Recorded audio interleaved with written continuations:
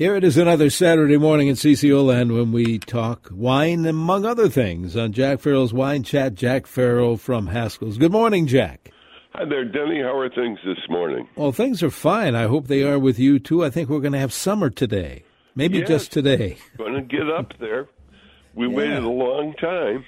We did, and we'll wait some more after today. but what are we going to be doing today? Discuss something that's very near and dear to my heart, and that's the health effects of wine. You know, wine, being an old pharmaceutical type, as one of the definitions of medicine is continuous use. And by virtue of continuous use, wine is really the oldest medicine known to man. There's reference to it in Egyptian hieroglyphics that are over 3,000 years old. And so for the last 5,000 years, wine has had medicinal usages, and there can be no question about the health benefits of wine. Naturally, everything in moderation. One of my favorite stories about moderation is an old one. It seems that a Phoenician had come to Greece, and he bought wine and they used to transport cuttings in those days in bones. And he brought the cuttings in the bone of an eagle, a lion, and a burro. And the story and the message there was, on one bottle, you soar like an eagle. On 2 bottles, you roar like a lion. And on 3 bottles, you make an ass out of yourself. And I think that bone story, eagle, lion, and burro, is very apropos. You know, it's interesting to me that the usage of wine all through the centuries has been, kind of almost negated. You know, Hannibal, when he crossed the Alps, instructed his soldiers to dilute the local water with wine. And, of course, the wine had the effect of sanitizing the water, and was very well met. Patton did the same thing almost 2,000 years later when the troops went up into Italy.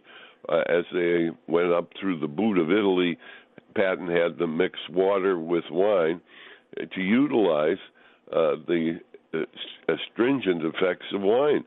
But anyhow, today even the Mayo Clinic has written papers on wine, and so I don't think there's any question that wine is really very good for you. Look at the history on things like that. Christ's first miracle was turning water into wine. That's a pretty ringing endorsement.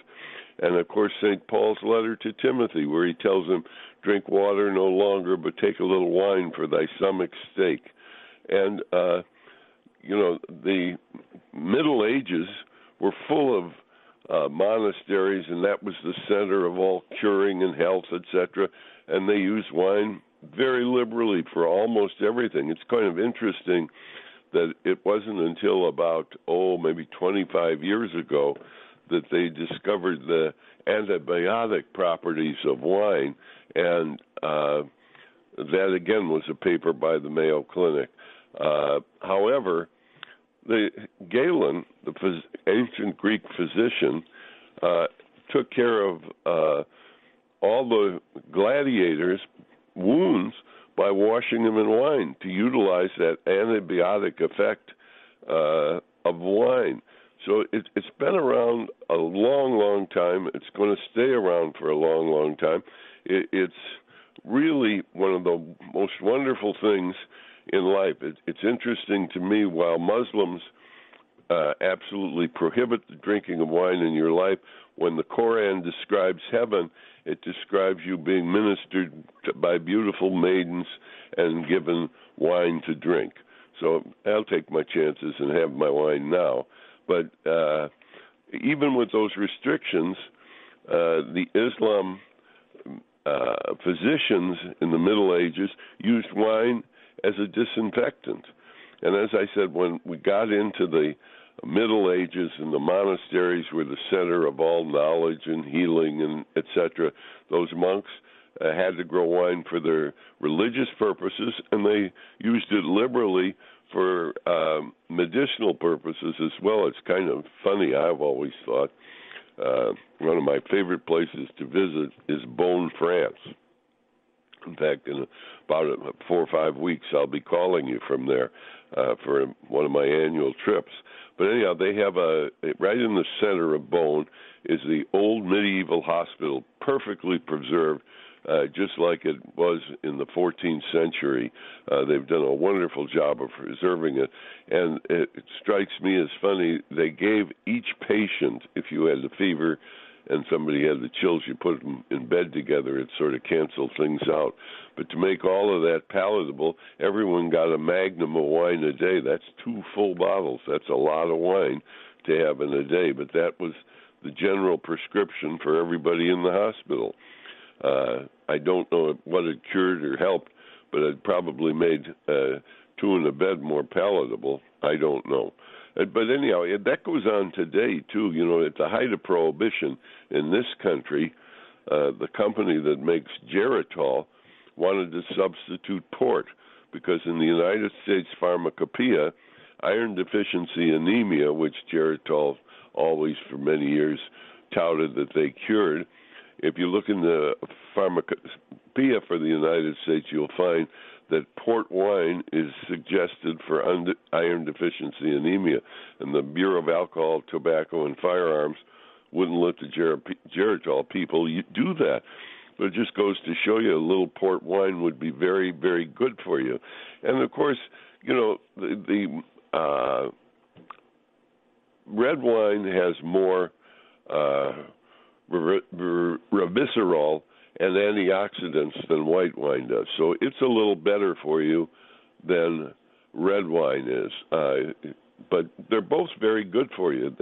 You know, wine is known to raise HDL, and that's the good cholesterol you have in your body. The LDL is the bad one, and it prevents high levels of LDL. So it actually has been proven that wine improves the functions of cells in the blood vessel to strengthen them. So there's no question about wine and the health benefits, particularly for the heart. The evidence is almost overwhelming. But like any of these things, you know, you have to take into consideration that it should be done in moderation. What they recommend for a woman is 1 5-ounce glass a day, and for men, 2 5-ounce glasses of wine a day. And that's probably as it should be. But the people who administer those things, you're not supposed to take up drinking wine if you're in your late age and you've never drunk wine and you're going to take it for medicinal purposes. I'm not espousing that, believe me. But, you know, another great thing that came along on wine that really helped the wine business in this country was the French Paradox. It was in the early 70s and was on 60 Minutes, and they discovered that the French drank so much wine and ate so many fatty foods and seemed to have a very low incidence of heart problems. And then they came up with this paradox that it was due to the amount of wine they drank. Well, you don't have to even have a study like that one was, and that was a very comprehensive study. Tens of thousands of people were involved in it. And 60 Minutes, as I say, publicized it, and red wine just took off in the mid-'70s and really hasn't come down yet. More and more people drinking wine because they find it's a wonderful benefit to have with food. It just makes food taste that much better. It sharpens your taste buds, etc. But as I said, you don't have to look as far as that French paradox. All you have to look at is Italy. In Italy, they have the largest per capita consumption of wine in the world. It's liters. In fact, there's so many liters that actually is a couple gallons almost of wine per capita in Italy, and they have the lowest incidence of heart problems in all of Western Europe. So that says something for wine's benefits, I think, particularly in the cardiovascular system. Wine also, you know, has wonderful other applications, psychological, social. The chemical composition of wine, a lot of people are allergic to sulfites and histamines, histamines and sulfites can both be dissipated in wine by aeration. And you can do that by decanting, or you can do it by pouring it into one container to another container. And that aeration will dissipate the histamine and lower the sulfides. And almost all wines have sulfides in them because that's a byproduct of the fermentation, and it's also used all over the world to sanitize wine equipment, sulfur dioxide. And so, I'm not espousing that you run out and get a prescription flask full of wine and take it regularly, but I am espousing the fact that wine as a medicine has been around and in use for a long, long time. It's one of the great gifts of the gods, as one of the popes once said about wine. They said, should wine be banned? He said, why should wine be banned? God didn't want you to drink it. He wouldn't have made it taste so good.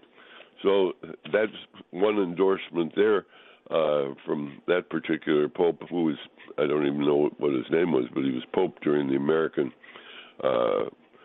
Prohibition, and that's when he was asked that question. But I think you get the idea.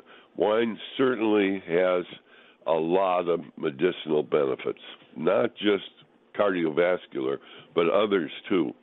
And, it's very comforting, I think, when you're having a glass of wine to think, well, you might be doing yourself, you're enjoying the wine, and you just might be doing yourself some really good things medically, because wine is indeed, as I started this out, by continuous use, the oldest medicine known to man.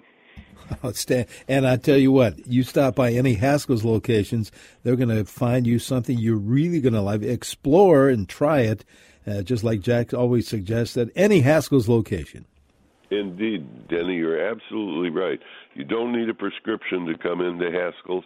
We have all the wines you could possibly imagine. And, the folks at Haskell's love to marry wine with appropriate foods. So they'll help you pick a wine to go with whatever dish you're planning, and they'll pick a wine that won't break the bank. There's hundreds and hundreds, thousands actually, to choose from. There's a Haskell's near you where you can save big dollars on wine, because our spring sale is still ongoing, and all the stores are open Saturday and Sunday. There's a Haskell's near you where you can save big dollars on wine. There's a Haskell's in Bloomington, Excelsior, Faribault, right off of 35. Our super cellar in Maple Grove is not to be missed. In downtown Minneapolis, we have free parking on Saturdays and Sundays. There's a Haskell's at Ridgedale, Plymouth, St. Paul's, Highland Village, Stillwater, White Bear Lake, and Woodbury, too. And if you can't come in, go to Haskells.com, because Haskell's are indeed the wine people. And don't forget, we do deliver. Have a great week, Jack, and let's talk again next Saturday. Denny, I'm going to look forward to that. Jack Farrell from